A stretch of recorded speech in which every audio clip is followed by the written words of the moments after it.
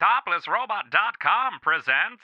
Dude, Luke, the printer's still busted, man. What the fuck?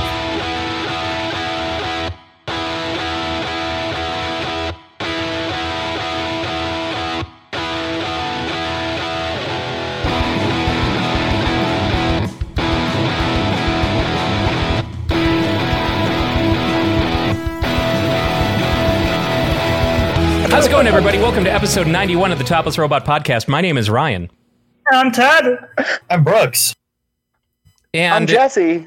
Joining us this week is Jesse, a.k.a. Street Cleaner. So it's... We don't have a Dan. We don't have a Dan. We do not have a Dan this week. Dan is out of town in the middle of nowhere. But we miss him.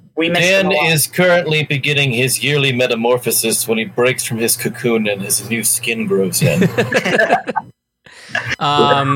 supposed to be kept private. How dare you dox him? I want to start this week talking about the biggest news that we got this week, which is the PlayStation 5 reveal. PS5. Did everyone see the at least some of that? I have a question for you guys, because the internet seems to hate it. I think the design looks kind of cool. What did you guys think about it? I think it looks fine. You know what it reminds me of? So, remember it's called Robo Sapien. It was this robot toy thing from early 2000s. It reminds me of that for some reason. I think it's just the curves and all the color. I can see that. I mean, it looks fine. It looks fine, but it's wow, they went with this year 2000 stuff. Those were that color scheme, that white, black, and blue light kind of thing. I can see that. It looks like something out of a Sharper Image catalog, or yeah. I have a weird criteria that I judge my console aesthetics on, and that's how well do they stack? Because how often do you have just one video game console, hooked up to your TV or something? I don't know. For me, it's living room's got a few of them. In the bedroom, there's another couple, maybe some redundancy, like a PlayStation in each or something. But you're not supposed to be stacking them. But if you get these little stoppers, you can put a PS4 on top of an Xbox One, that kind of thing, so they can still breathe and they can still work. You're not stacking anything on top of this PS5. No, you are not. It is a curved. It's like the PS3 in the curve side.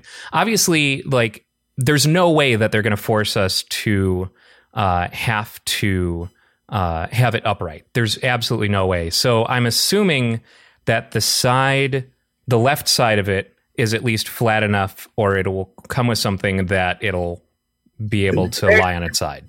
There's a picture of it. There's a little stand that comes with it that they show it laying down horizontally. Okay, good. So it can definitely go horizontal. I'll find the picture and send it over. But because I'm gonna get a screwdriver and take off all the unnecessary plastic off of it, just so I could lay it down. Because you're gonna take away its popped collar. Plastics. You'll activate its trap card, because obviously it's when I play video games, though, I love sitting there staring at my game console, because that's exactly what I do. Yeah. Honestly, I think the design is better than the Series X, because the Series X, it just looks like a PC tower, like a micro ATX PC tower. You know what the Series X reminds me of is in the 90s, you have all these game consoles that were like the Super Nintendo and the Sega Genesis, for example. They spent time on designing those and making them aesthetically pleasing, and you'd put the carts in on the top and stuff. They even redesigned the NES as a top loader and stuff like that. But then there were other companies at the time that were trying to make more of a adult kind of thing. So we had I had a Laser Active, for example, which is like the most brutalist, like black box. And oh man, it could do amazing things, but it's this giant 20-pound black box, and it's hideous to look at. You have the 3DO, hideous to look at. CDI is hideous to look at. So in a way, I think that Sony is kind of going towards the whole like, hey, look at this beautiful, clean thing you're going to put in your cool IKEA house, and then Microsoft's like, box. The first thing that I thought to myself when I saw the design was just like, wow, I can't wait to see what like the second smaller one looks like. Yeah, right. Give them a couple of years. Yeah, because they always do, and I love that because I always usually get the smaller one. Yeah, not like the George Foreman PS3. I have a George Foreman PS3. It's white, and the thing slides, Yep. The controller looks nice. Controller looks comfortable, and it's cool that they added haptic feedback on it. So I feel like they're late to the party on that, but I think they'll implement it well, hopefully. And the pressure sensitive triggers too. So like it's got that ability to. It's going to be really annoying to play platformers where I have to pay attention to that shit too. I can already tell. Technically, the controllers that they have right now are pressure sensitive. They're on the shoulder buttons. The shoulder buttons, the R2 and L2 are analog. Yeah, so it's a Mm-hmm. Okay. I guess it. I know because it fast forwards Hulu every time I set the controller down on the. Yeah. That's a good point. Yeah. Every night we always start the TV up and we're just like, okay, put the controller on the table. Yeah. We're good. I found keep an eye on it. Don't let it move. Yeah, and then Psycho Manus starts yelling at you and says, "Put the controller on the ground." I see you've been playing. Crash Bandicoot. You like Castlevania? I cheated and played it on GameCube, so he said, "Legend of Zelda, Super Mario Sunshine." I found that's also my Starscream voice, but it's a good Starscream voice. I found it really weird that they opened their future of gaming video announcing GTA 5 for the PlayStation 5, which means Grand Theft Auto 5 has now spanned 3 console generations. Soon we're going to get it on refrigerators as well, and we'll have it. I can play GTA 5 on my Sirius XM radio console. So at first when I heard that, I was kind of like, "Oh, that's ridiculous!" Blah blah blah blah blah. And then somebody said, "There's Nintendo leak or whatever, which may or may not be true, that Wind Waker is being planned. The Wind Waker remaster is being planned for the Switch." And I got all like, "Oh, hell yeah. Wait a minute. Jesse, I see what you did there." The thing with that, though, is that the Wind Waker is old enough for us to feel a bit of nostalgia for it. Not necessarily the remaster, but you could argue that anything that came out on the Wii U warrants a re-release because they needed do-over because they didn't reach an audience with the games that were released on the Wii U. Even and there were some decent games there. They literally cut that game's life cycle down by half. Yeah. Whereas Grand Theft Auto 5, people were playing Grand Theft Auto 5 on PS3, they were playing it on PS4, and they were playing it. They will be playing it on PS5. And it's been a consistent thing. It hasn't gone anywhere. Like people are playing GTA 5 right now on their PS4s. I can't necessarily make that same argument for Wind Waker and people playing it on their Wii U's. Yeah, I'm a Wii U apologist, and I have not hooked my Wii U up in years. I did. I have in this quarantine. I have it hooked up, so I could play Super Mario Galaxy because it's one of my favorite Mario games, and like I want to remaster a Super Mario Galaxy on the Switch, especially considering that was a rumor. There's not an official word from Nintendo yet as to whether they're going to do it or not. I thought it was official that we're going to get Galaxy, Sunshine. It would be great if that turns out to be true, but I found no substantiated evidence that it came from an official channel. I thought Kotaku wrote an article about it. Obviously, it's Kotaku. But. Right.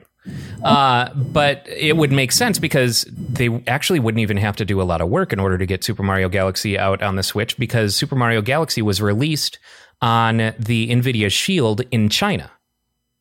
And the hardware in the Nintendo Switch is all basically an NVIDIA Shield. Polygon actually did a thing about it.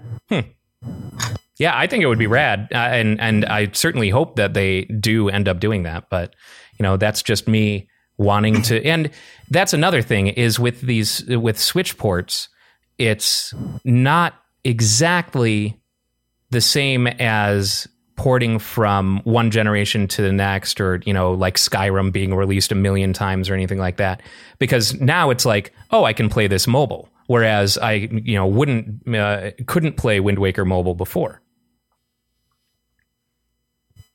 I gotta say though, like, did anybody here play the Wind Waker remaster on Wii U? I did. It's I love gorgeous. They really improved it. Just those little tiny micro changes that they did. The little minute changes was so vast in the scope of the entire gameplay as a whole. Well, like the whole not having to sail everywhere. That's already a huge bonus. And when you do sail, giving you the sail that you don't need to change the wind direction every time you want to turn a different direction. Like, oh my God, that felt so nice. Yeah. I was a purist and I started out playing it without that sail. And then I was like, fuck, I forgot how annoying this is. And bought the sail. I was like, yes! Yeah, that is a great Zelda game. And I remember all of the flack that it was getting when it came out. Oh, these baby graphics. Look at it. This is not my Zelda. Isn't that what we do, though? I mean, like, we kind of like harp on everything, and even if we don't harp on everything, we tend to give the attention to people that do harp on things. Like, I last month finished playing Twilight Princess again, and it is my first time playing it since it first came out. So it's been a while. I literally forgot everything about it. It's been a while. God damn it. Since I played some Twilight Princess. Yeah, but the things I can remember. I like you.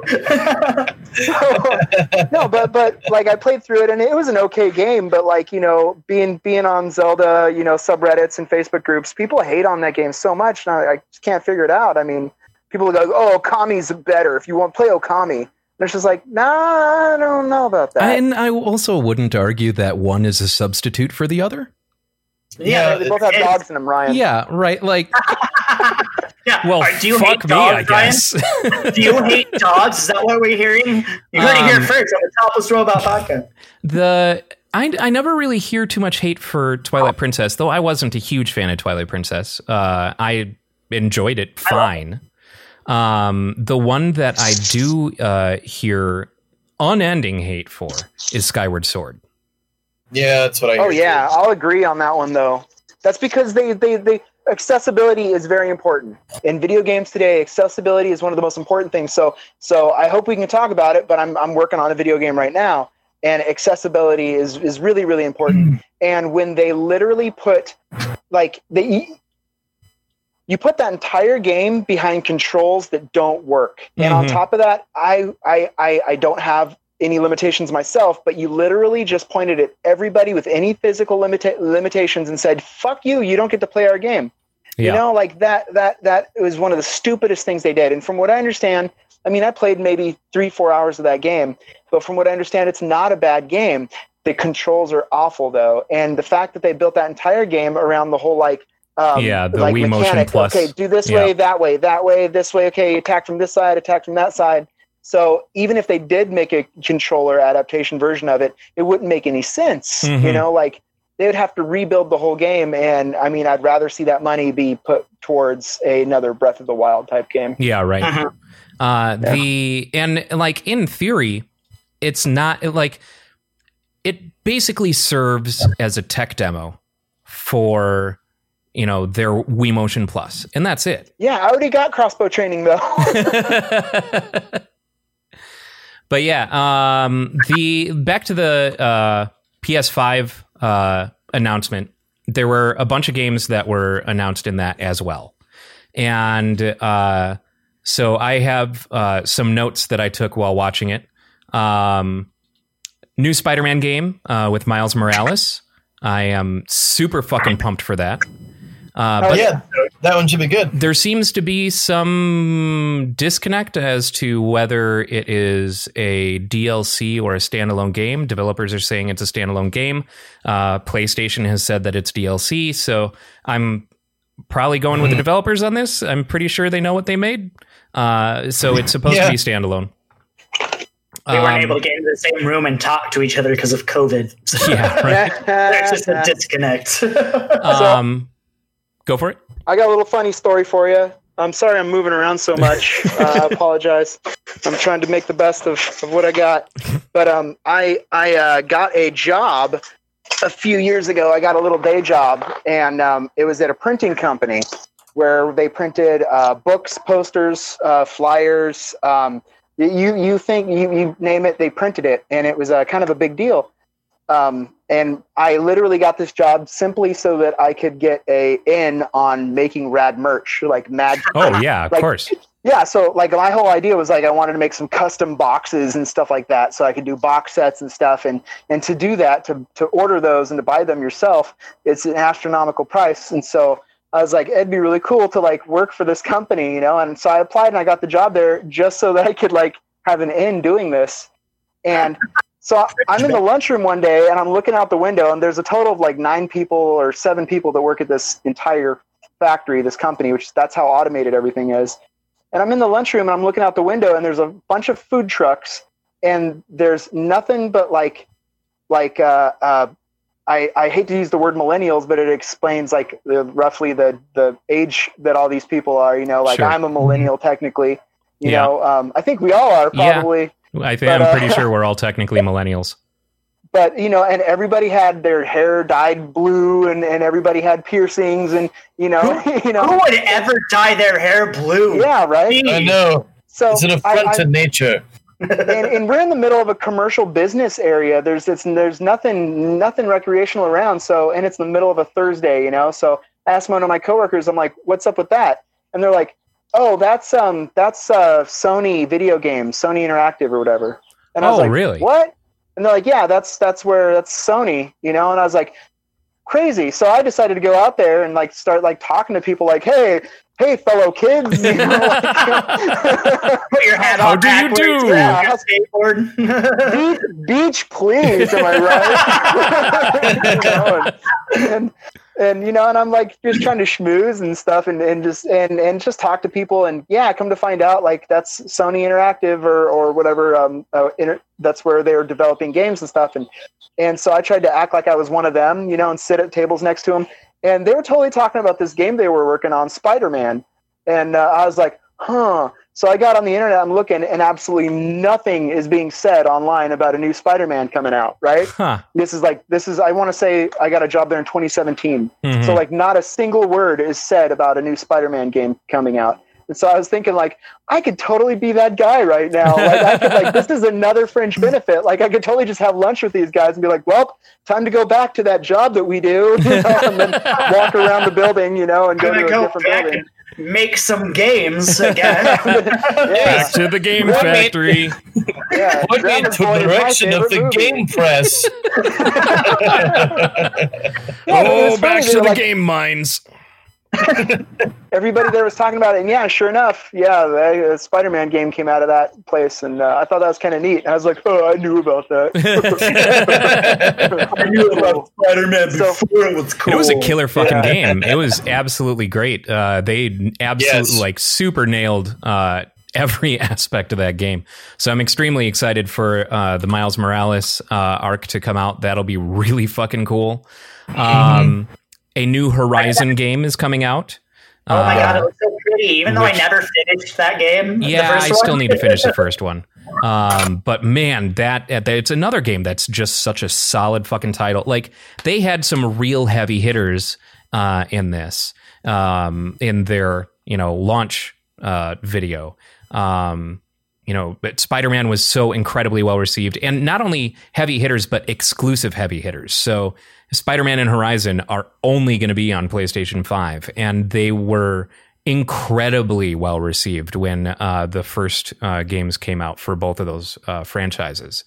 I think Spider-Man was probably the most fun I had with the game, besides God of War in the last 5 years. I mean, just the feeling of moving in that game was just so perfect. Yeah, they absolutely nailed it. It was so much fun.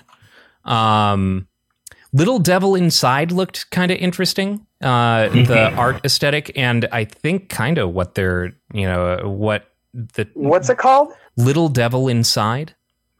That sounds like a name of a Disturbed album or something.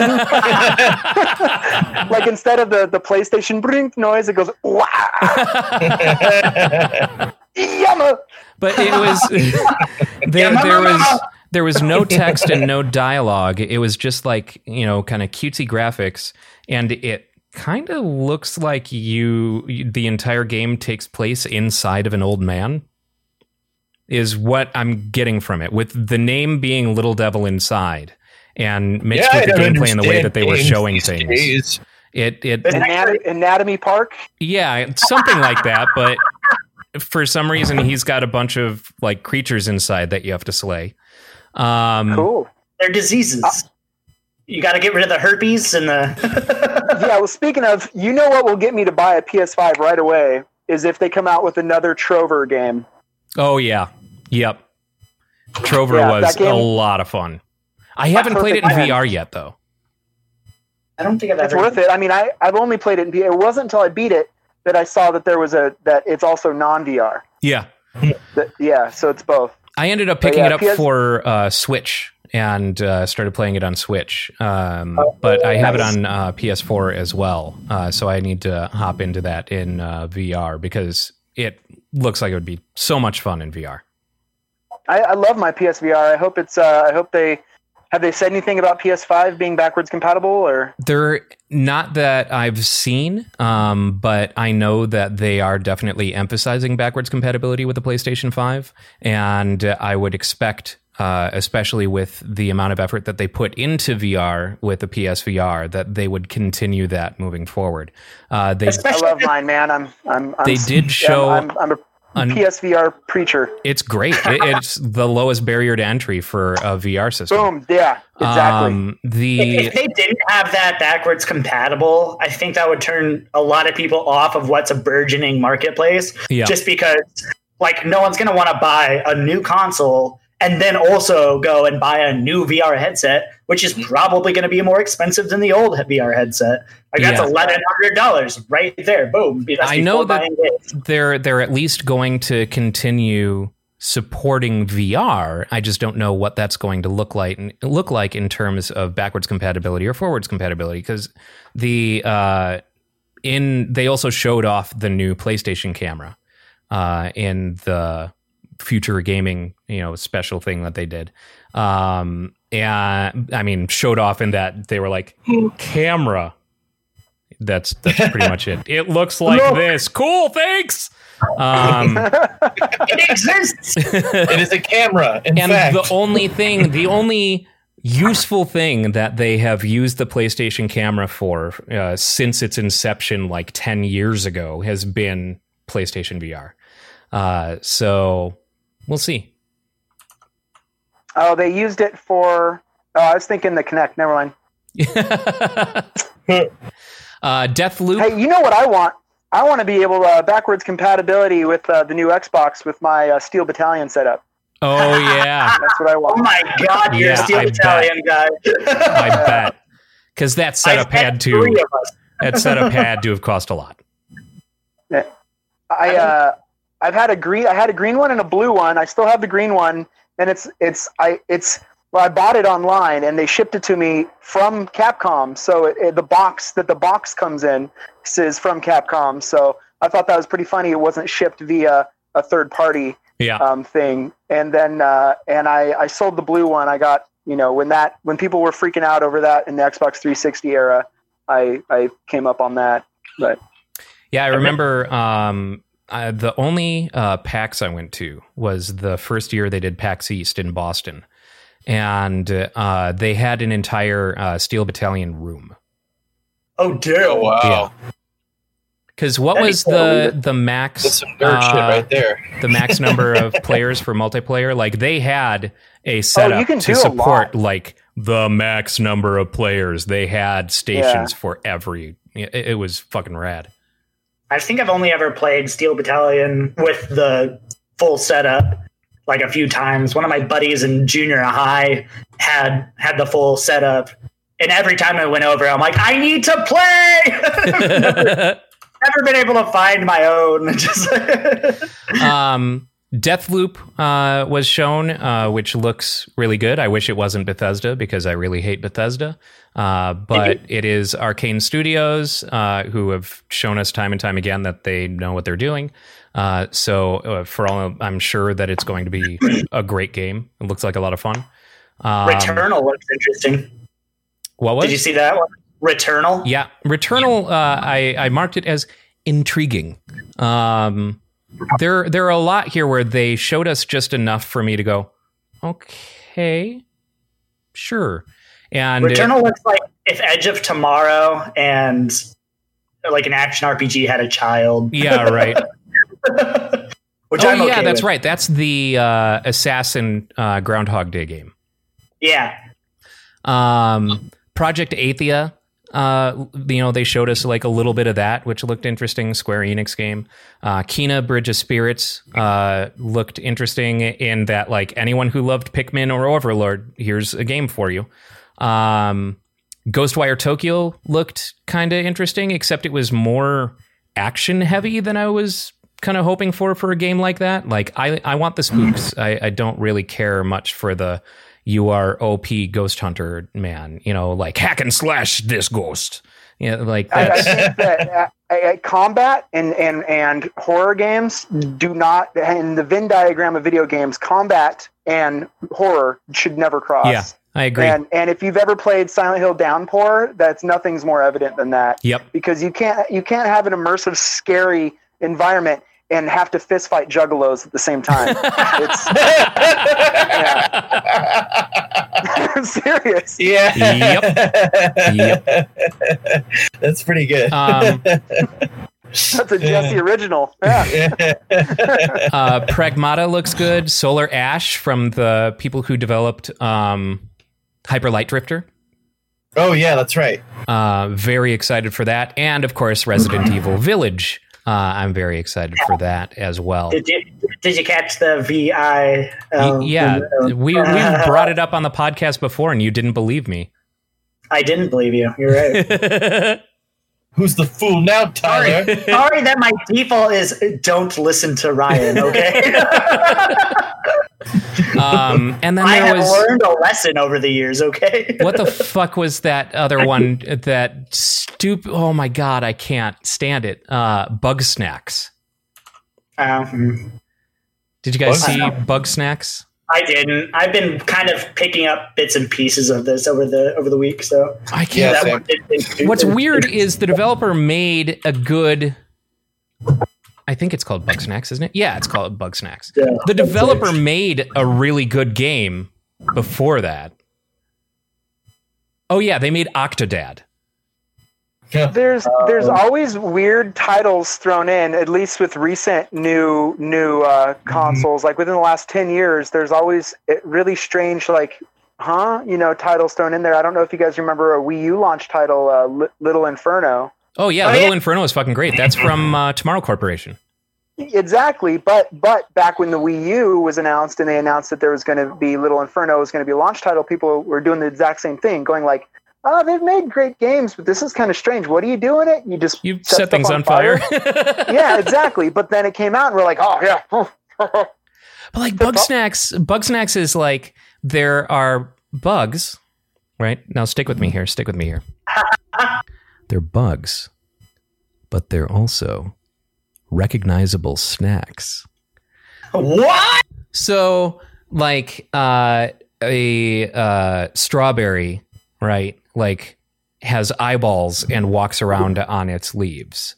And there's a bug that looks like a burger half in the wrapper that's running around and shit.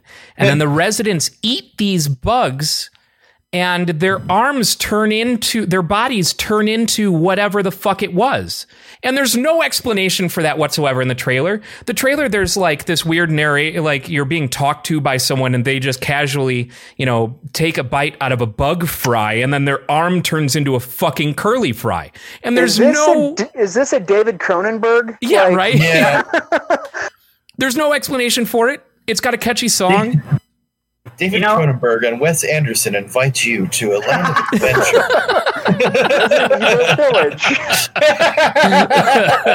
Hey, to be fair, this is exactly the kind of game that I would expect from someone who made Octodad, okay? I don't know, man. Octodad was like a physics playground kind of, game, and it's clever where you have to, like this doesn't seem clever. It just seems nightmarish, like weird. It's almost like I'll compare it to Viva Pinata.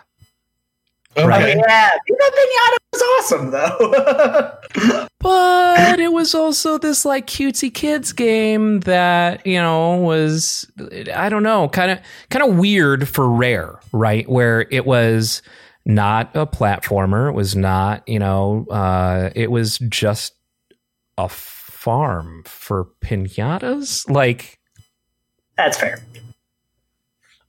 Yeehaw, partner. It was fun, but I enjoyed it. So Jesse, you mentioned earlier that you've got a game coming out. Oh yeah. Yeah, brother. Let's talk about that game. We got you for 3. Listen here, Mean Gene Okerlund. The cream will rise to the top. Bonesaw is ready. Oh man! Meteorite destroy the Earth. Please tell me you're familiar with the mid 2000s Ready to Macho Rumble? Man Randy Savage rap. Oh rap no! album. Oh yes. Be a man, Hulk. Be a man, Hulk. Yeah. He's like, what was it? Suburban Commando. What you gonna do? I gotta roll in Spider-Man. Woo! We talked about this last week or one of the last few. I think it came up. It came up fairly recently. I'm pretty sure. Yeah. I went to a thrift store and I was I always look through the records so that I could buy all the laser discs for 95 cents, and I've got hundreds of laser discs. That's an ailment that I have. I have to buy laser discs. But anyways, so I'm going through there and I found a white sleeve test pressing of Macho Thing. And I was like, cool, I'll buy this. It didn't say Macho Man Randy Savage. It just said Macho Thing, and it's a test pressing. I'll always buy test pressings 100% of the time. If I find them, I'm buying them. Just because sometimes there's really weird stuff out there. So I get home, and I put it on, and sure enough, it's a single. It's a 12-inch single on one side, and it's Macho Man going to chilling in the club late night, trying to have fun, work hard, play hard. That's my slogan, and I was all, that's neat. Then I flip it over to find out what's on the B-side. It's the acapella. So it's literally just the vocals of Macho Man Randy Savage. Gold mine right there. Right? Dude, tell me that you've already digitized this and Dude, I remixed it back in 2013, man. Oh, did you? So, yeah. That's so awesome. It's on your B-sides album, right? It's on my B-sides album. I love that album so much. As soon as he started saying Macho Thing, I was just like, because I started listening to your stuff because I was looking for like a cover of the Unsolved Mysteries theme for some reason, and it was just like, oh, okay, I'll listen to. Okay, all this is really good, great, fantastic. But fucking Macho Thing, I put that on to my friends. We had a great time. Thanks, man. It was fucking hilarious. Brooks, I can't remember. It was probably 2 years ago or something like that. Like, or maybe a year and a half ago. Like, drops that Unsolved Mysteries cover in the in our group chat, and I'm like, oh yeah, this sounds awesome. Then I look and see who it's by. I'm like, oh, I know this guy. I know that guy. what was I going to say though? I've for a long years and years ago, there's this guy. He lives by me in San Diego. Funny enough, we actually went to high school together, but we didn't know each other in high school. His name is Brooks, believe it or not. Oh wow! He is a indie game dev, and he I was like, oh well, I like making music, and he likes doing making game stuff, and so we kind of worked together on a few different projects. He entered some of those game jam type competitions where they set goals like they'll do make a game that can be beat in 1 minute, or make a game. And so in this one game jam was make a game that only uses one button, so we got talking about it, and we're like, okay, well, you can do a lot with one button. Like, how long is the button pushed, and that kind of thing. If you tap it, if you hold it, if you double tap it, all the different things we can do with one button. And he came up with a game called Runaway Tank. And the whole story is that it's like you're in a tank, but it's like an anime tank that can jump, like Tank Police. Yeah. And you're at the top of a hill, and a villain has severed your brake cables, and your tank starts rolling down the hill. So quickly you run, you jump in the tank, and now you have to navigate through the city. You don't want to destroy things. You don't want to hurt people. You're in this tank, and you have to jump and avoid things, and everything is one button. So I jumped at the opportunity to be able to make music for this, and to do that. And then from there, he started working on more ambitious games, and he did a game in 2013 called Eternum. He started developing it in 2012, and it got published in 2013, and that was exclusive on Xbox Live. And it was called Eternum, and it's a cute 'em up. It's a bullet hell shoot 'em up, but it's kittens and puppies and stuff like that. And it's amazing. It's got a great story to it too. Like if you stick it out and play it and read the story and all that, it's really fun. It's just a really fun, whimsical adventure of a school of technology and magic. So half of the NPCs are mechanical and technology, and the other half are magic and all this stuff. And it's really fun. So I got to write the music for that, and it was my very first time ever writing the soundtrack to a full video game. Oh, wow. And it was a really fun experience. And from there, he's worked on. He's pretty much a one man wrecking ball when it comes to doing game development. And when he's working on these games, he's not using like software. Like he doesn't go and download like Game Maker Plus and the click and drag type game designers. He's not even using like Unity or Unreal or anything. He's building his own handlers and interfaces and stuff like that. He's from the ground up, and it takes a long time. It adds a lot of time to the game development process, but in the end, it cuts out so much. You know what I mean? Like being able to publish something, being like, yes, I wrote this. Okay, well, who wrote this and who wrote that and who wrote this? Me. Yeah. You don't have to worry about managing all the different licenses for everything that you're using. Yeah. It was me. We came up with this idea, the street cleaner thing, is it's the only thing that I've done since. So Brooks from Creaky Lantern Games, and I had always talked about I always wanted to do the music for like a soundtrack, and so he was the one that I'll fully credit him on record of helping me start Street Cleaner, inspiring me to do it, and basically being the fire under my ass to don't wait for someone to have a movie for you to write the soundtrack to. Just write your soundtrack. Write your stupid soundtrack. Do it, and don't wait for someone else to hand you a film. Hey, write the music to this film. Instead, come up with the idea. So he's been with me every step of the way through Street Cleaner. He's done a lot of the album arts. Pretty much up until about last year, everything you'd ever see Street Cleaner wise was all Brooks taking care of it. Oh wow! Handling pretty much every visual aspect. Because when it comes to visuals, I'm not a visual artist. I'm a sound guy. I can do music. So so I'm really telling a long story here. Sorry about that. No, man. On. No, you're good. Go you're for good. it. But you're saying my name a bunch as well, so I'm enjoying it. Every time your SEO is great. Oh, hey, speaking of that, Dublin. So we came up with the idea of he's a really high concept guy too. He doesn't like taking the easy way out when it comes to doing things, and so none of his games are easy by any means. They're not like, oh, this you can't just. None of his games are. You could just say like, oh, that's a platformer. Oh, that's a this. He's always taking ideas and making new things and new things and new things and mashing things together and stuff. So I'd been kind of grading on him for years, trying to get him to make a street cleaner game, and I've been telling him, let's do it real simple. It'll just be a real simple game, you blah, blah, blah. But he won't do, he won't do easy. He won't take the easy way out. It's going to be right. It's going to be, he's going to make it, and if it's going to have his name on it, it's going to be something worth it. So he said, okay, we're going to do a street cleaner game.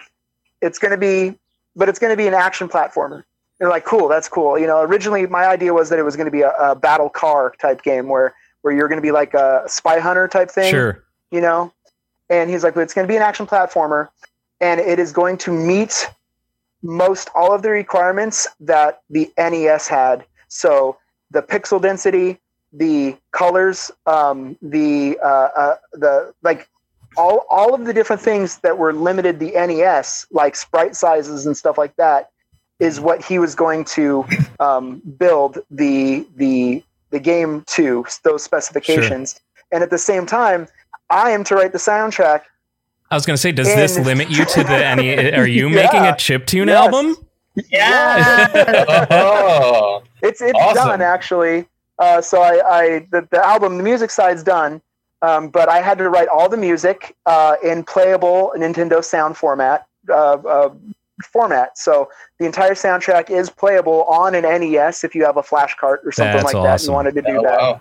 Wow. But obviously, just due to the way the game's built, the game's not coming out on a cartridge. That's not happening. Sure. I was going to ask that because I know someone modified, I feel like it was Mega Man 2 or something like that, and skinned Mega Ran into Mega Man 2. And so now he sells or sold, I'm sure that they were limited supply, Mega Ran game cartridges.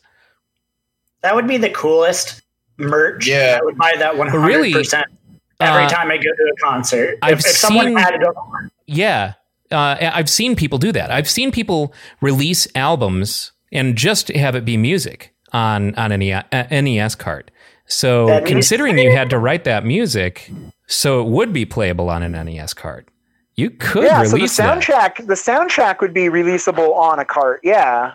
But I mean, I would also at the same time have to find somebody that would assemble it and pay that person, and I'm sure Mega Ran is been in the nerdcore scene as long as he has. I'm sure he definitely has the social capital to make that happen. Sure. Versus I am not in the chiptune scene, and although I've played it, Mag West and stuff like that. I was gonna say I know we've got some friends in common who might be able to point you in the right direction were you to pursue something like that, like Danimal Cannon or someone like Dan. that. I've known Dan for 15 years. God damn. Yeah. Matter of fact, we just we I can tell you stories. Dan's a really cool guy. He's honestly one of the most genuinely awesome dudes I've ever met in my life. Yeah. He's one of those guys where if you called him and you said, "Hey, I'm stuck on the side of the freeway," he's like, "Well, I'm in Buffalo, New York, but I'll get out there as fast as possible and help you out." Like he's a really cool guy.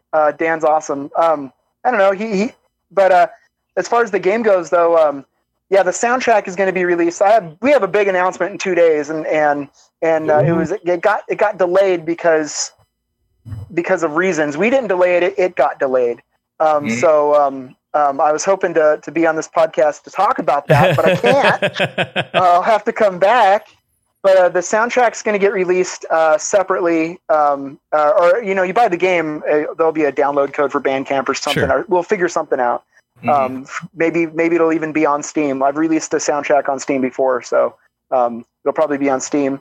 But there'll also be full blown versions of this in-game songs, like the full Spectrum versions, like not just the chiptune, Oh, right stuff. on. But Awesome. the game itself is right now it's coming out on Steam this fall, and we're really working hard on getting a nice clean PC launch first, and then we'll be pursuing consoles. Obviously, Switch is the console of choice, but we're not even thinking about mobile. We're not even entertaining that idea of talking. Yeah, that's not happening. But Switch is probably our biggest priority after PC. I mean, Indy's been treated so well by Nintendo on the Switch. There's also, from what I'm learning, there's a bit of a wait. There's a line. So they are treating indies very well, but at the same time, you've got to wait, and also if you have a publisher, that's your fast pass, right? So if you and obviously we're self-publishing, so unless I've pursued a publisher and it didn't work out, and then most recently, over the past 6 months, a year, there's a lot of horror stories coming out about indie publishers for Switch. So we really have to be careful about what papers we sign, right? Because what was it called? Nicholas or whatever, that Switch publisher that are tied up. Nicalis? Nicalis, yeah. They didn't do really a lot of favors for some people. Some games got tied up in their red tape for so long, Yeah, if the people that had was it Guacamelee? I'm pretty sure it's Guacamelee. If they had self-published, the game would have just come out only later. But because they went with Nicholas or whatever, I would look into that if you haven't heard about that. Yeah, I hadn't heard about that. I know that they published Binding of Isaac. Yeah, and they put their name on the cover. What? Yeah. I love that. Yeah. I love buying a box of cereal and having it say Albertsons across the front. Right. Okay. So they have published Cave Story, but I think they've always published Cave Story, haven't they? Because I know Cave Story's come out on more than on everything pretty much. I think that was the catalyst that brought them to be a more powerful company, a more powerful publisher, was Cave Story. And Cave Story is amazing. Yeah, it is. They published Binding of Isaac. They published Bit Trip Runner 3, or just Runner 3. The End is Nigh, and Wonder Boy: The Dragon's Trap. Oh yeah, that's right. Streets of Rage 4 as well. Really? I think. I don't know.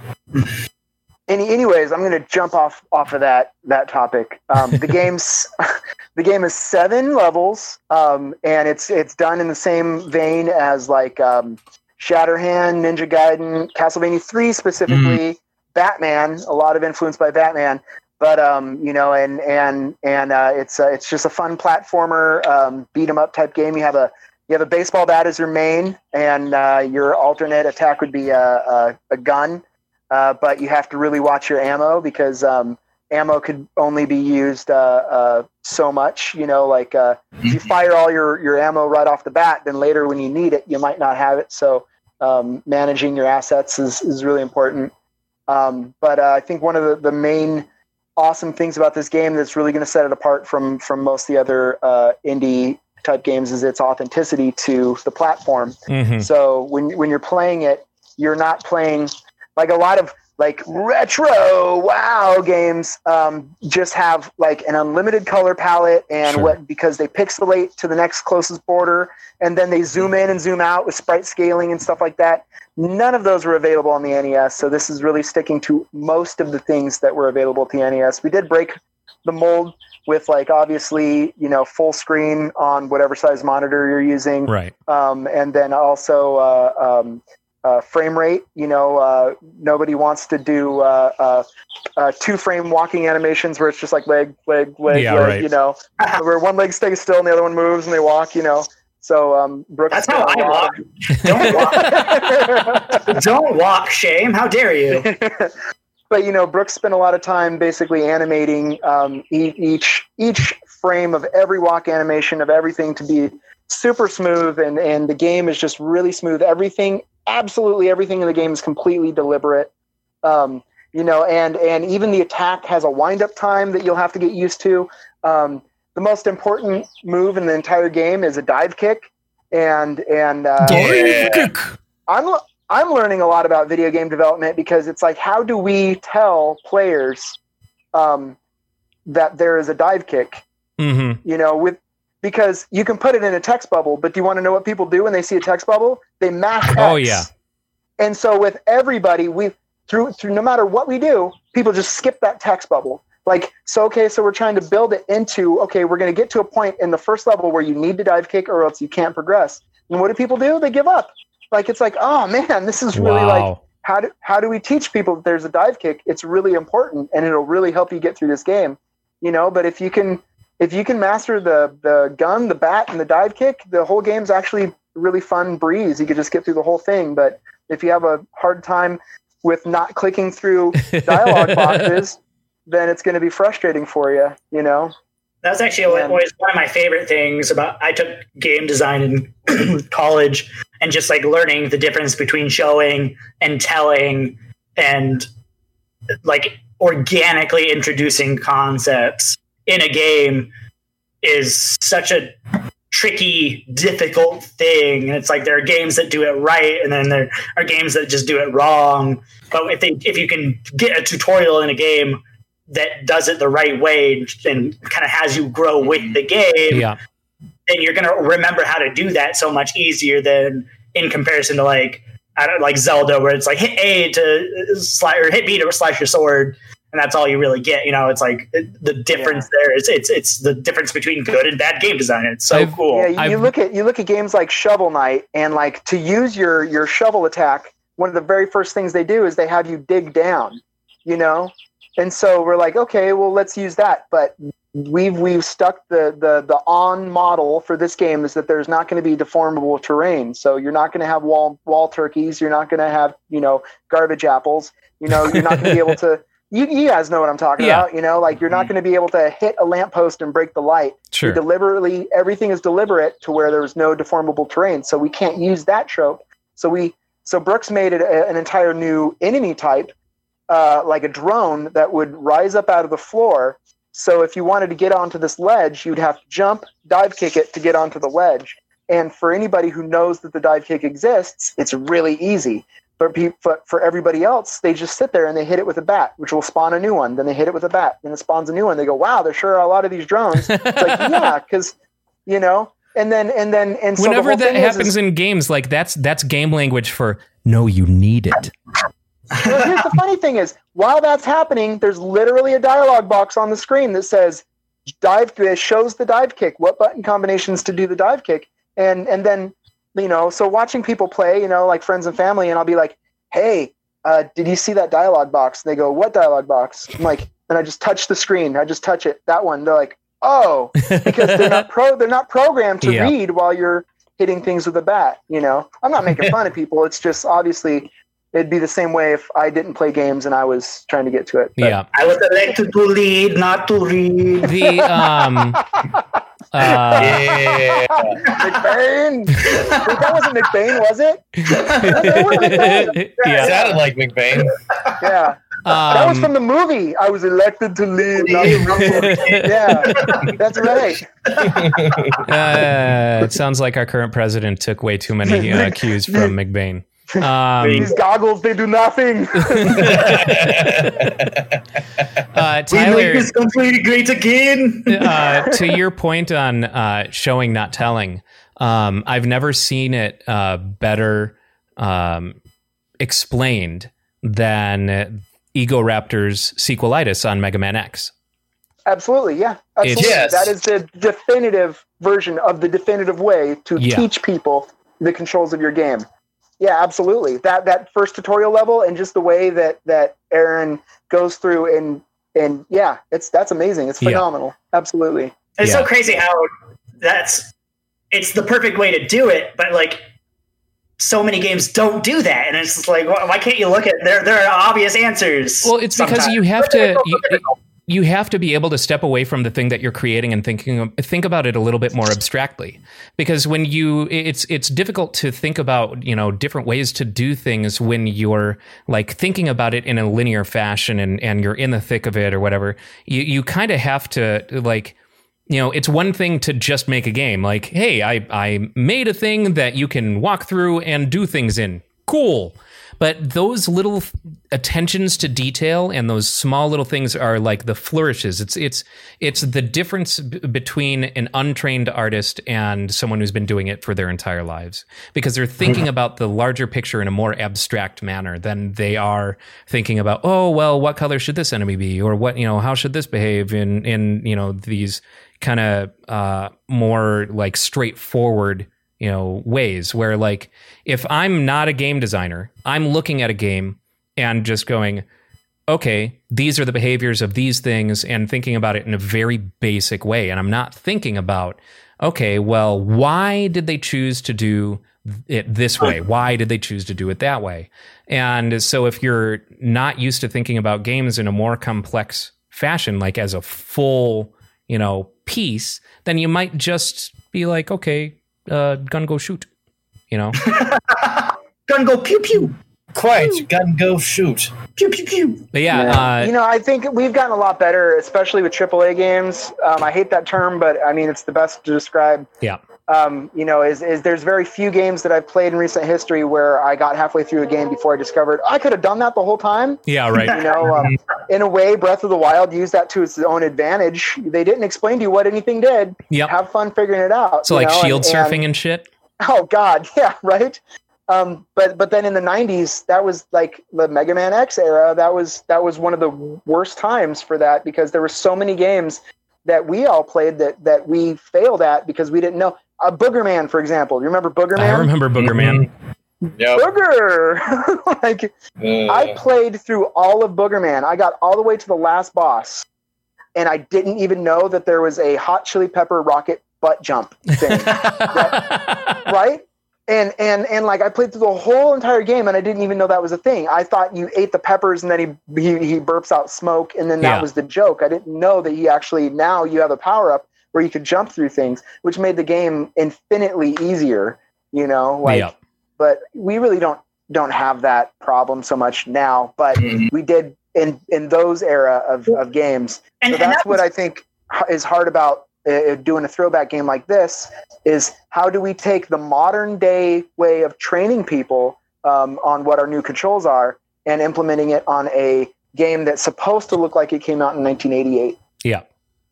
That just makes me laugh too. Like those kind of like mechanics that you go through those older games and never think about it, never find.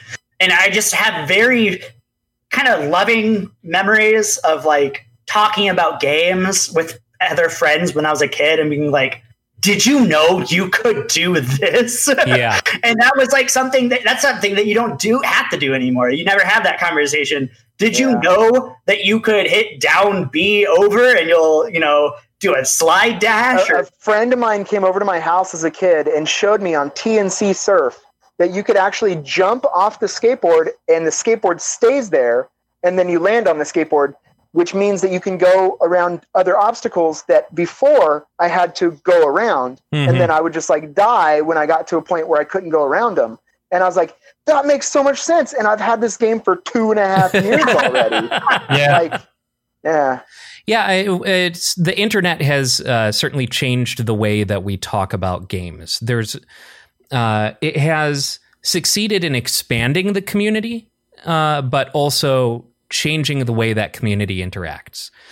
So those kind of special, like you go to your small group of friends to talk about a game and learn something new about the game that you didn't know before, are practically gone, because now that the community is so large and it's all accessible, all of that stuff ends up online. All the little Easter eggs, all the little, things like that just end up online. So if you search for that game, say you come across a difficult point, you're obviously going to Google. You're not going to go to your small group of friends.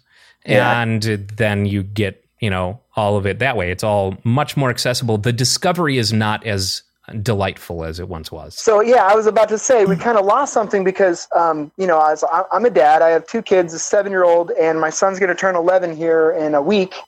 And so my son was telling me some stuff about Disneyland, and we went to Disneyland for the first time earlier this year, and he's just been obsessed with it ever since. And he's like, hey, did you know that the broken pane of glass halfway through the haunted house ride was broken in the 1970s when a guy brought a gun and tried shooting at one of the things, and the bullet broke through the glass, and it would cost so much money to replace the glass that they put a fake spider on the bullet hole and painted it to look like a spider web. And I was just like, that sounds like some bullshit right there, you know? Let's Google it. I Googled it, and he's right. Holy he's absolutely shit. right. That really happened. Somebody said, "Oh, I'm going to get that ghost."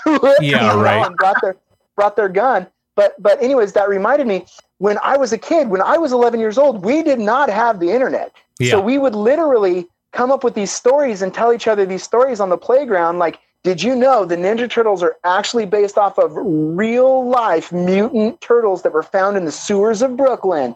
And then you would talk to another kid, maybe your neighbor who went to the Catholic school, and he said, "Really, I heard the same thing." And then like all of a sudden, like we all somehow symbiotically heard the similar stories all over the United States, and we didn't have an internet to check them. Yep. You know, and so that yeah. One of the ones that I remember was Super Smash Brothers. The whole myth that you could unlock Master Hand, and mine was Shang Tsung. Well, not Shang Tsung. Mine was the myth of my era. I think a few years older than you, because the video game myth of my era was Shang Long. Oh yeah. I heard that one. Yeah. Do you guys remember the myth that Goro in the first Mortal Kombat movie was an actual person, like that he actually looked like that? Yeah, I heard that one. Nice. I heard that one. Man, I'm trying to remember some, because I know, like, all kids have them. All kids have them, and there's tons of them. And for some reason, somehow, certain ones of them are so pervasive that they span the country. The S. Oh, the weird, the sacred geometry. Where did that come from? How did no one knows that? No one knows. People have researched it, and no one knows. Yeah, and everyone fucking drew it. Yeah. It doesn't stand for anything. We're living in a simulation. It just is. Yeah. There we go. Are we in a time loop? Are we in a time loop? Are we in a time loop? Are we in a time loop? Mobius strip. Any Trek fans out there? Okay. Yeah. Okay. There's an indie bundle that's supporting Black Lives Matter right now on itch.io. And it's something like over 1,000 games. Over 1,000 games on itch.io are part of this bundle. Assets, games, all assets sorts of and stuff. games. Even player guides. If you tabletop game guides, stuff like that. Yeah. And one of them is a little platformer that takes place on a Mobius strip. Ooh. It's a very interesting little thing. But I bought that pack. I mean, why wouldn't you? You know, I mean, I've been donating to BLM causes anyway. Why not get over 1,000 indie games while I'm at it? I was thinking to myself when I saw that, I'm like, this is one of the greatest deals of all time. I would love to be on a fly on a wall where some idiot fucking Southern pride, racist asshole goes like, all lives matter, herp-a-derp-a-derp, but that deal is too good to pass up. Let me give my $5 here, that's had to have happened. There had to be somebody that's so staunchly filled full of hate and piss and vinegar, but can't pass up a good deal. Man, I'm racist to my core white pride for my life, but I'll tell you what is this game? It's about gender identity? That looks fun. Being mad about $5 is $5. One of the. I'm laughing about it, but in reality, it's a painful thing right now. Well, we're crying on the inside. Yes. One of the funnier ones, because obviously itch.io is an indie haven for all kinds of, just the weirdest ideas are going to be on there. And I think that one of them was called something like Gay Dragon Bros or something like that. Yeah, bro. And it's about telling your best friend. It's about telling your best friend who is a dragon that you love him. That's the game. That's kind of adorable. Yeah. That sounds like Kanye's video game where you got to help your mom get to heaven. Yeah. That's a real game. Fucking Kanye. Have you guys heard that apparently Kanye was his whole MAGA phase was all just to get shit done? Supposedly. That sounds convenient. So, rumor has it that he has now thrown out all of his MAGA gear, and he has. It's not a rumor that he has donated millions to the Chicago Black Lives Matter funds and things like that, because he is based out of Chicago. But supposedly he said that he couldn't get shit done unless he wore that stuff. He couldn't get an audience unless he put on the fucking hat and wore the costume. And that's how he got, he's like, hey, I got people out of prison. So that's the rumor anyway. Okay, so my thoughts on Kanye, if anybody's interested, I think he's a hyper genius. And I've always thought that. I think that he, I'll be the first to admit, I'm playing 2D chess. That dude's definitely playing 4-dimensional chess. because he does these things every now and then that are beyond simply being a musician and recording music. And he does these things that are really next level. And will I ever buy one of his albums? Probably not. Mm-hmm. But at the same time, I could totally golf clap and be like, I see what you did there. I remember the first time that I learned of his existence was during Hurricane Katrina, and you said George Bush doesn't care about black people. I am not someone who pays attention to hip hop, but but watching Mike Myers' face when he said that was a absolute treasure. Yeah, it was so good. He's all. He totally did a what was that? Never mind. I lost my train of thought. But then he said that he's Jesus, and he's. Excuse me, Jesus. Whatever. Scoopity. But oh my God, and that. Go on. I went online and I was invited by Groupies. You're familiar with Groupies.com? They do gaming bundles. Oh, yes, I am familiar with that. I'm not gonna lie. I thought you were just saying that some groupies invited you. And you're like, fine, I'll go. I do synthwave. We don't have those.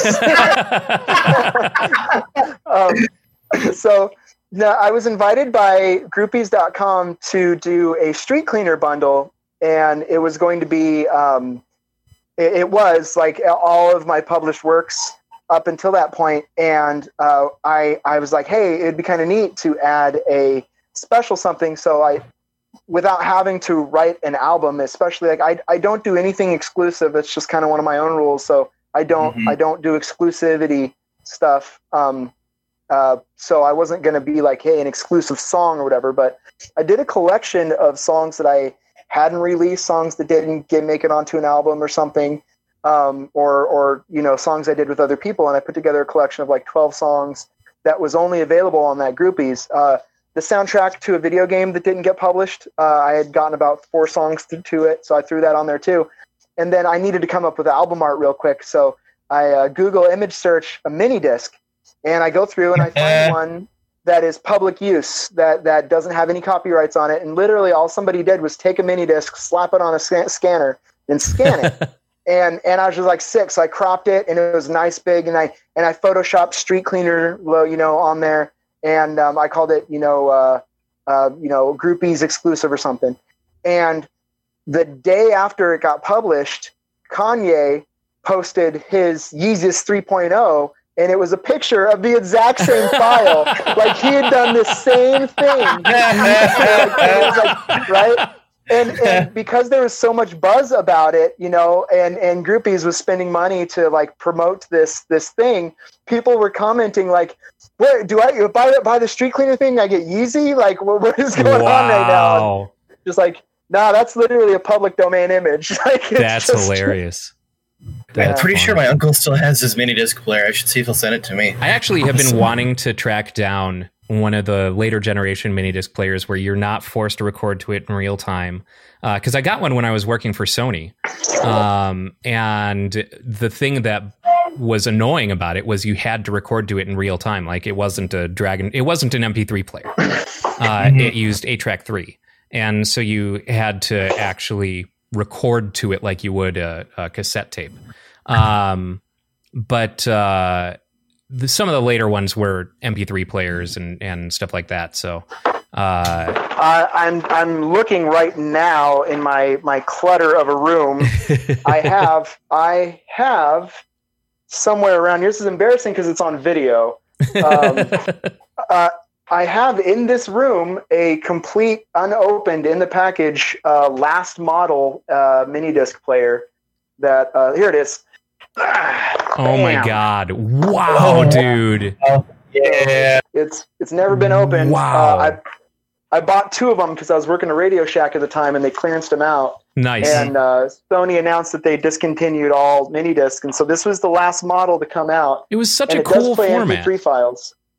Yeah, this one you has a USB port on it, and you can plug it into your computer, and then you can click and drag WAV files, AC3 files, MP3, stuff like that. And but it doesn't do direct recording that the earlier ones did, which I kind of wanted that so I could do field recording. Oh, sure. Yep. Yeah, those were then, I just also so have cool. Kicking around here somewhere, I have a rack mount mini disc recorder. Wow. Oh. But yeah, I'm not going to bore you guys with that stuff. Yeah, I don't know. I'm the king of antiquated media. Yeah, I don't know. Laserdisc players. Oh my God. The wall of Laserdisc. Yeah, I don't know what it was about Minidisc, and I wish that Minidisc had lasted longer than it did. Because I just thought it was such a neat little format. Moving parts. The fact that it had moving parts, because the next generation, no moving parts. We lost all moving parts once Apple dumped the optical hard drive. Mm-hmm. Then we no longer needed moving parts. But it was a anymore. while before they did that, because the first generation Apples had a pretty like the hard drives in those were based on compact flash, and they were so it wasn't even like a laptop drive. It was a compact flash card with a spinning disk inside of it. And I believe it. It was not until I feel like second or third generation Apple before it went to flash storage. It wasn't until the minis came out that they started replacing things with flash storage, or the nanos, or whatever the fuck they were calling them. The nano, Yeah. the first one that didn't have the optical drive. And Minidisc, I feel like, unless they just weren't being carried because Apple was drowning out the market and other hard drive based MP3 players were drowning out the market, and I didn't see them, but I feel like Minidisc died so much earlier. You know what I think would be really fun would be to I fancy myself an idea person. I come up with ideas, but then I never do them. But I wanted to make. Thanks. I did one idea, and I haven't stopped doing that one idea, and I don't think I will. I'll just keep on doing that one thing. It's what I like doing. But I wanted to make a documentary film based off of format wars, specifically Sony, because they seem to win, lose. Mm-hmm. When they win big, but when they lose big too. You know. Because Sony was aboard the Blu-ray train, right? Oh yeah, and this is coming from somebody who has an almost complete HD DVD collection. Yep. Yeah, I'm about I think 20 movies away from a complete collection. I used to have a bunch of HD DVDs as well. I had an Xbox 360 at the time, and I even bought the HD DVD add-on. And I had the Heroes box set on HD DVD. And then when they basically conceded the loss to of the format war, I went out and bought tons of HD DVDs.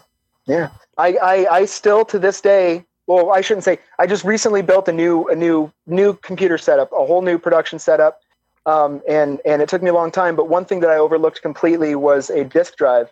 So I didn't think I needed one, but every now and then you need one, right? Every now and then, yeah. Yeah. So what I got really into Westerns, and I started really binge watching Westerns, and I found it a lot easier to buy those 50 movies on one DVD box, I found it easier to buy those than it was to buy them online. It's cheaper to go down to Family Home Entertainment or whatever it's called, and buy with those stupid things. And then I was like, oh, but if I could just literally just drag the MP4 files over to my hard drive and I can watch them like that anywhere in the house, it's perfectly fine. But I didn't have a drive, so I'm using my Xbox 360 HD DVD drive as my disk drive for my computer right now. Yeah, it works. That's great. Fair enough, man. We have come to the end of the podcast, and where usually we have been, we go to Reddit and I look up some silly question on Ask Reddit for us all to answer. I think what Brooks came up with last week, Brooks or Tyler came up with this last week of was me. What especially in times like these. The important question to answer is, what was the high point of your past week? Jesse, you want to kick us off? What was the high point of your past week? The high point of my past week.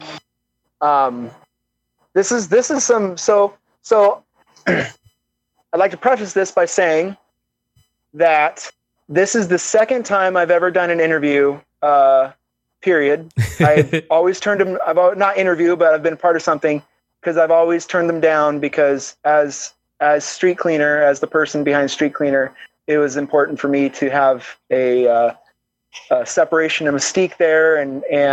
But things are changing a lot recently. And I think that I've had a few high points this last week. This has been a real big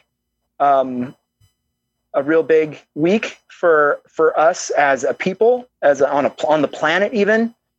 And I think that seeing people rise up and fight for what they believe in, and seeing people risk it all, is one of the most inspiring things that I've seen in a long time. And I used to think that there would never be another time where we as a people would be able to band together over something, because we're so divided. But amongst this division, I am finding out that there are so many people that have similar ideals that I do that aren't. I'm always afraid of learning what somebody's political affiliations are, but this is beyond politics. And I could say that, seeing the change happening in my own community and seeing the change happen in the world, and it's painful and it sucks really bad right now. But to see change happening right before my eyes is really awesome. And I'm still working on trying to figure out how I could be most effective at that. I obviously can do so much, and I don't want to cop out at all, but I'm working on doing my part. I just want to make sure that I'm the most effective as I possibly can be. And I don't want to do any empty gestures now, and do that. And also, this is kind of weird. This is a weird thing for me to say. I'm 3 years sober now, and that's congratulations. Celebrate. Yeah.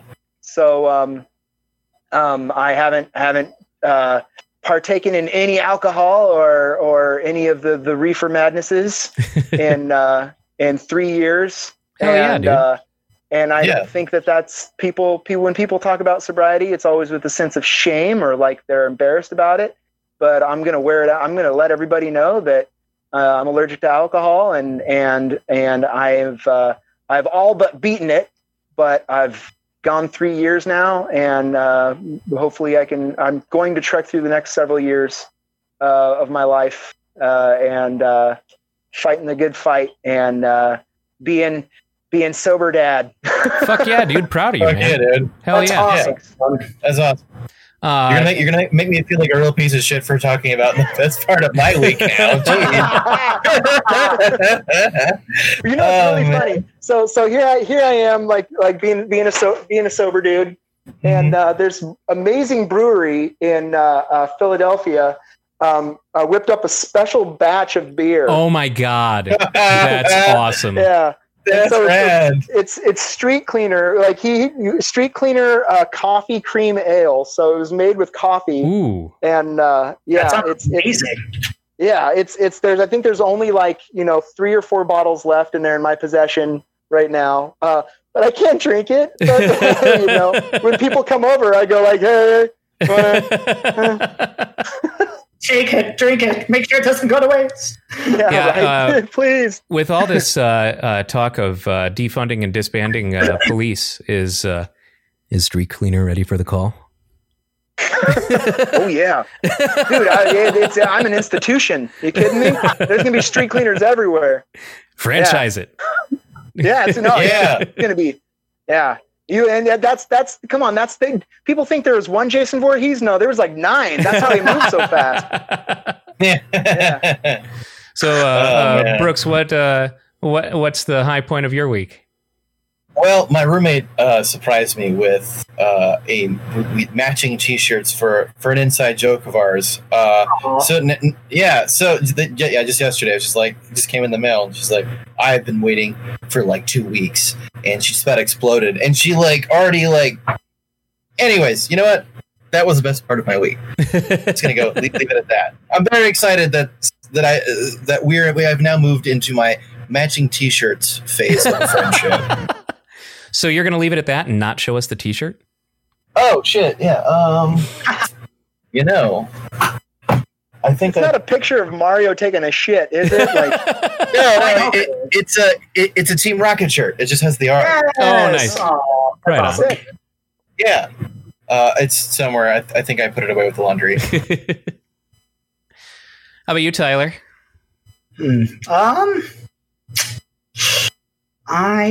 What was the best part of my week? Honestly, I've been absolutely loving our Jackbox Party Pack game streams for the Grid. Obviously, I kind of started doing that a little bit earlier without the idea of using it to actually create some good, but you've taken control and made it not just a let's see my friends thing, but also help out the Grid. It's been a ton of fun.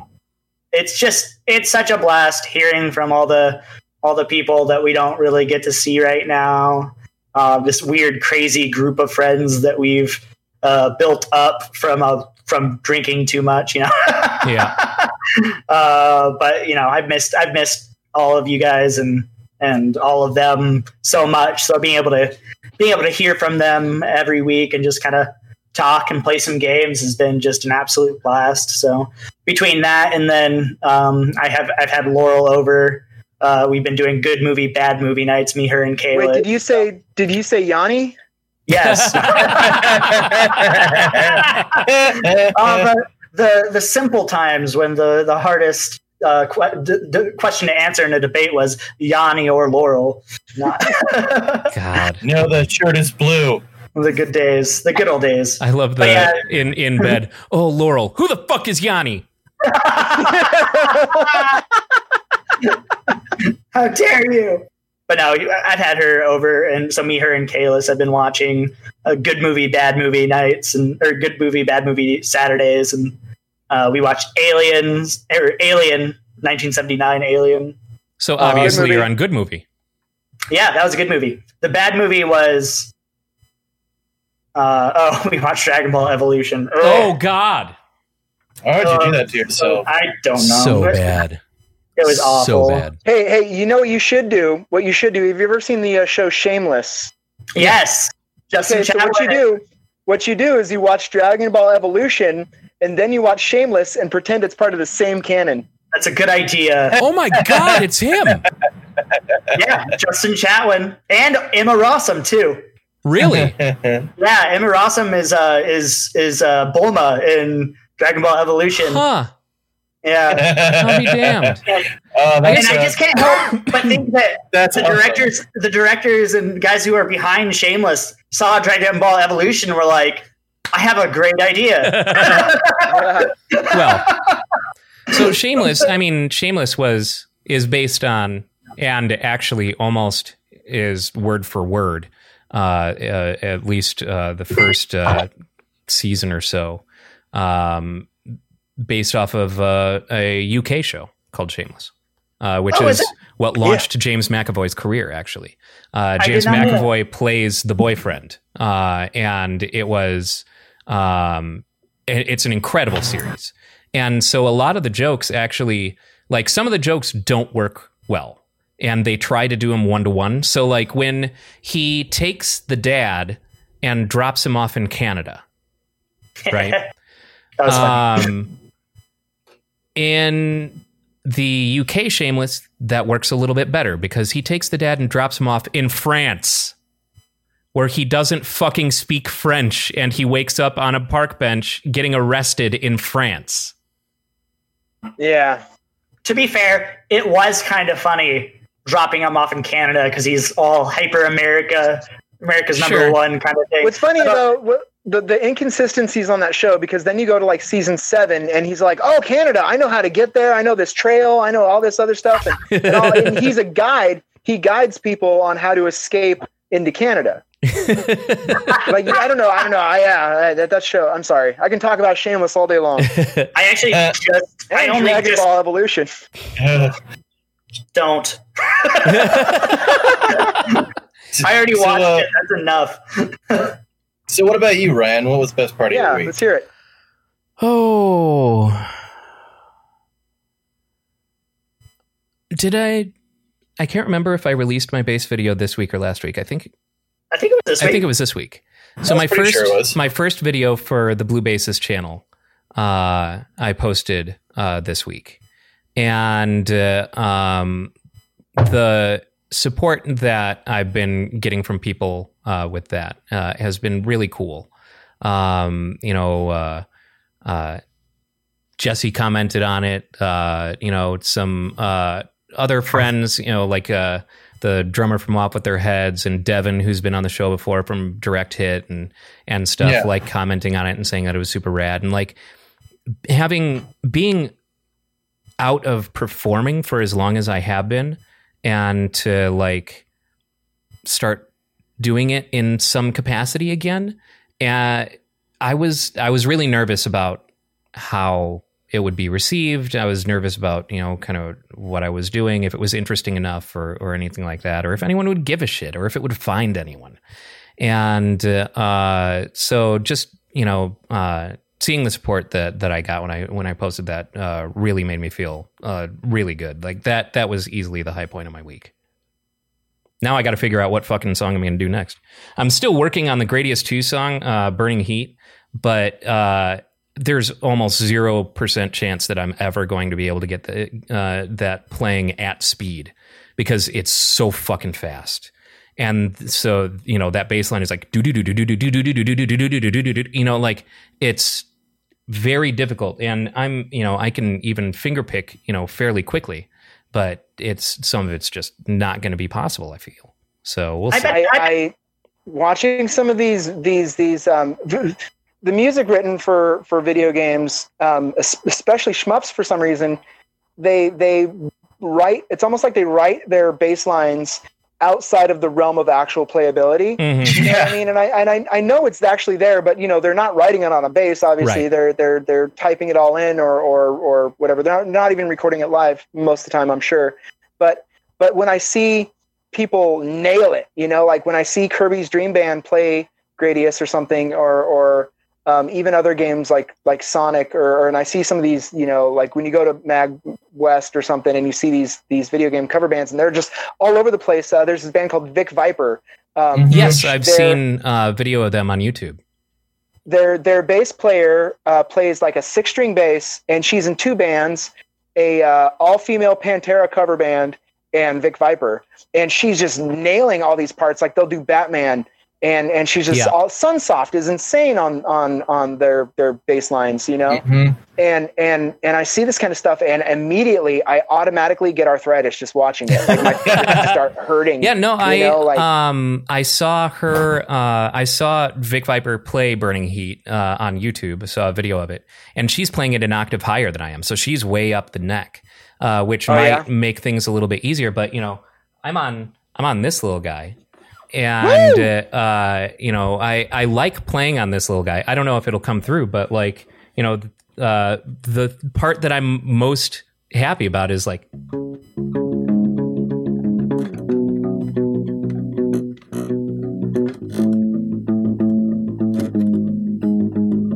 you know, like just doing that little finger picky bit. It's just fun, you know? Yeah.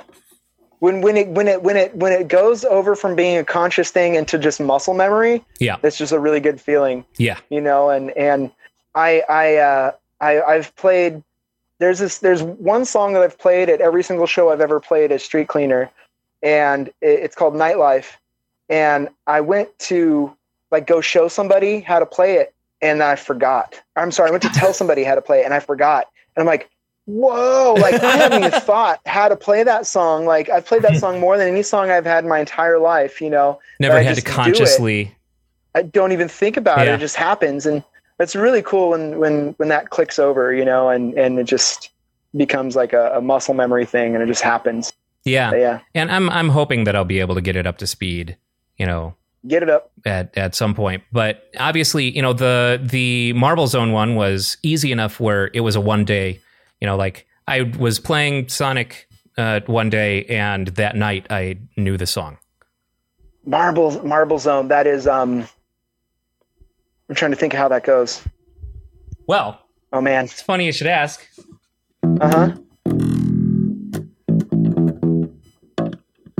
It's not coming through. Not coming through for. Not at all. Not at all, actually. That's weird. Crazy. The noise reduction is totally removing it. Really? Yeah. God damn. Well, can hear you speaking it, but no sound. Yeah, which is really weird, actually. Yeah. So the note's not coming through, but you can hear the I can hear your fingers. That's weird. Yeah. I mean, I could. You're playing acoustically. I mean, it is an acoustic bass, so yes, I am know. playing acoustic. I was making a South Park reference. Oh, were you? Okay. The Guitar Hero episode. Oh, He's playing acoustically. Can you hear that? Yes. Kind of.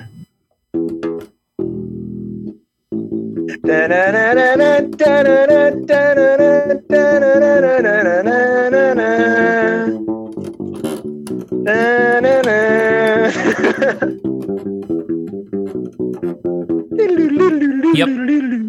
That's awesome. Yep. Yeah, that's a really fun The one. myth has been shattered. Michael Jackson never wrote any music for Sonic. What, seriously? Yeah, so I was under the impression that he did. I was super stoked about it. Come to find out, it was not Michael Jackson. It was one of his technicians, a person that worked on a lot of later Michael Jackson stuff. Composed a lot of the music for Sonic 2 and Sonic 3 and Sonic and Knuckles. Really? Yeah, I forgot the guy's name, but he was also in an 80s pop band. Yeah, Brad Buxer. Yes. Because Brad Buxer was in a band called the Jetsons, which is actually here in Arizona, and their song "Hard Times," which was never released, got turned into Ice Cap Zone. Yeah, yeah. Like, not just that one song, but other little pieces of other songs that he had written also made it their way into the soundtrack. No kidding. So it wasn't what we were hearing and comparing as, okay, well, this sounds like this song from Michael Jackson. It wasn't the Michael Jackson in that song that we were hearing. It was Brad. Mm-hmm. Yeah. Huh. I'll be damned. Yeah. Yeah, I remember the legend was always that they like removed his name from it or something, or he didn't want his name on it. I can't remember what the exact thing was, but the legend was Sega wanted to distance themselves. At the same time, still making more copies and selling Moonwalker. Moonwalker. Yeah. Like, give me a break. Like, they had the arcade and the home console version. They they didn't care about any of that stuff, as they shouldn't have. Like, just keep trucking, you know. Like, yeah. Now, like, it does make sense for Nintendo to pull Mike Tyson, though. Yeah, right. Yeah, I heard that their official stance on that, though, was licensing. Yeah, that was licensing. Yeah. I still would have pulled him anyways. Yeah, right. It was because they put Mike Tyson in Mike Tyson's Punch-Out early enough in Mike Tyson's career where he didn't have value at that point. Yeah. They saw him as an up-and-comer. And then when it came time to, like, the license it got exhausted. And so when they went to relicense him, he asked for some absurd amount of money. And they were like, nope, Mr. Dream it is. Yeah, Mr. Dream, no problem. You know, and it's funny, I think Sega learned something from that, because that had to be one of the very first sports licensing things. I think technically Takashi's Castle qualified as a sports licensing thing as well. So they didn't reissue that game, and we didn't get that game stateside, but which we know it as Extreme Elimination. Yep. Or no, MXC. MXC, yeah. Most extreme. No, it's challenge or something. Was it? Yeah, it's MXC. But I can't remember what the C stands for. So I think Sega learned something from that. I mean, I'll talk forever, man, but I think Sega learned something from that when they decided to try to co-opt the Genesis as a sports thing, because they got some of those Deion Sanders. They got Steve Young. Steve Young. Did he have a game? No, I don't know. I just thrown out random athletes. King Griffey Jr. Charles Barkley, shut up and jam. King Griffey Jr. was a Nintendo guy because Nintendo owned the Mariners. Sega had Evander Holyfield's Real Deal Boxing. Mm-hmm. Yeah. They had some golfers too. They had Madden was EA. Yeah. But they were only releasing on Genesis back then, anyways.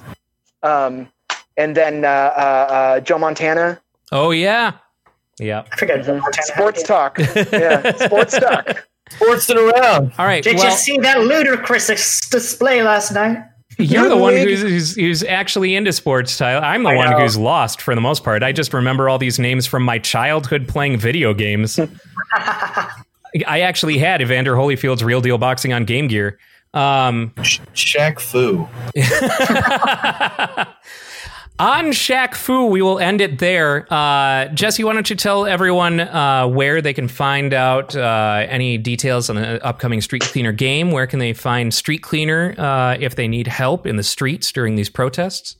In the streets. Yeah. I'm really bad at asking people to do things. I'm not one to like try to self-hype, but I really need as many people to add Street Cleaner, the video game. It's called Street Cleaner. What is that? : the video game on their Steam wish list. Basically, that's just a way. It doesn't cost you anything. You just add the game onto your wish list.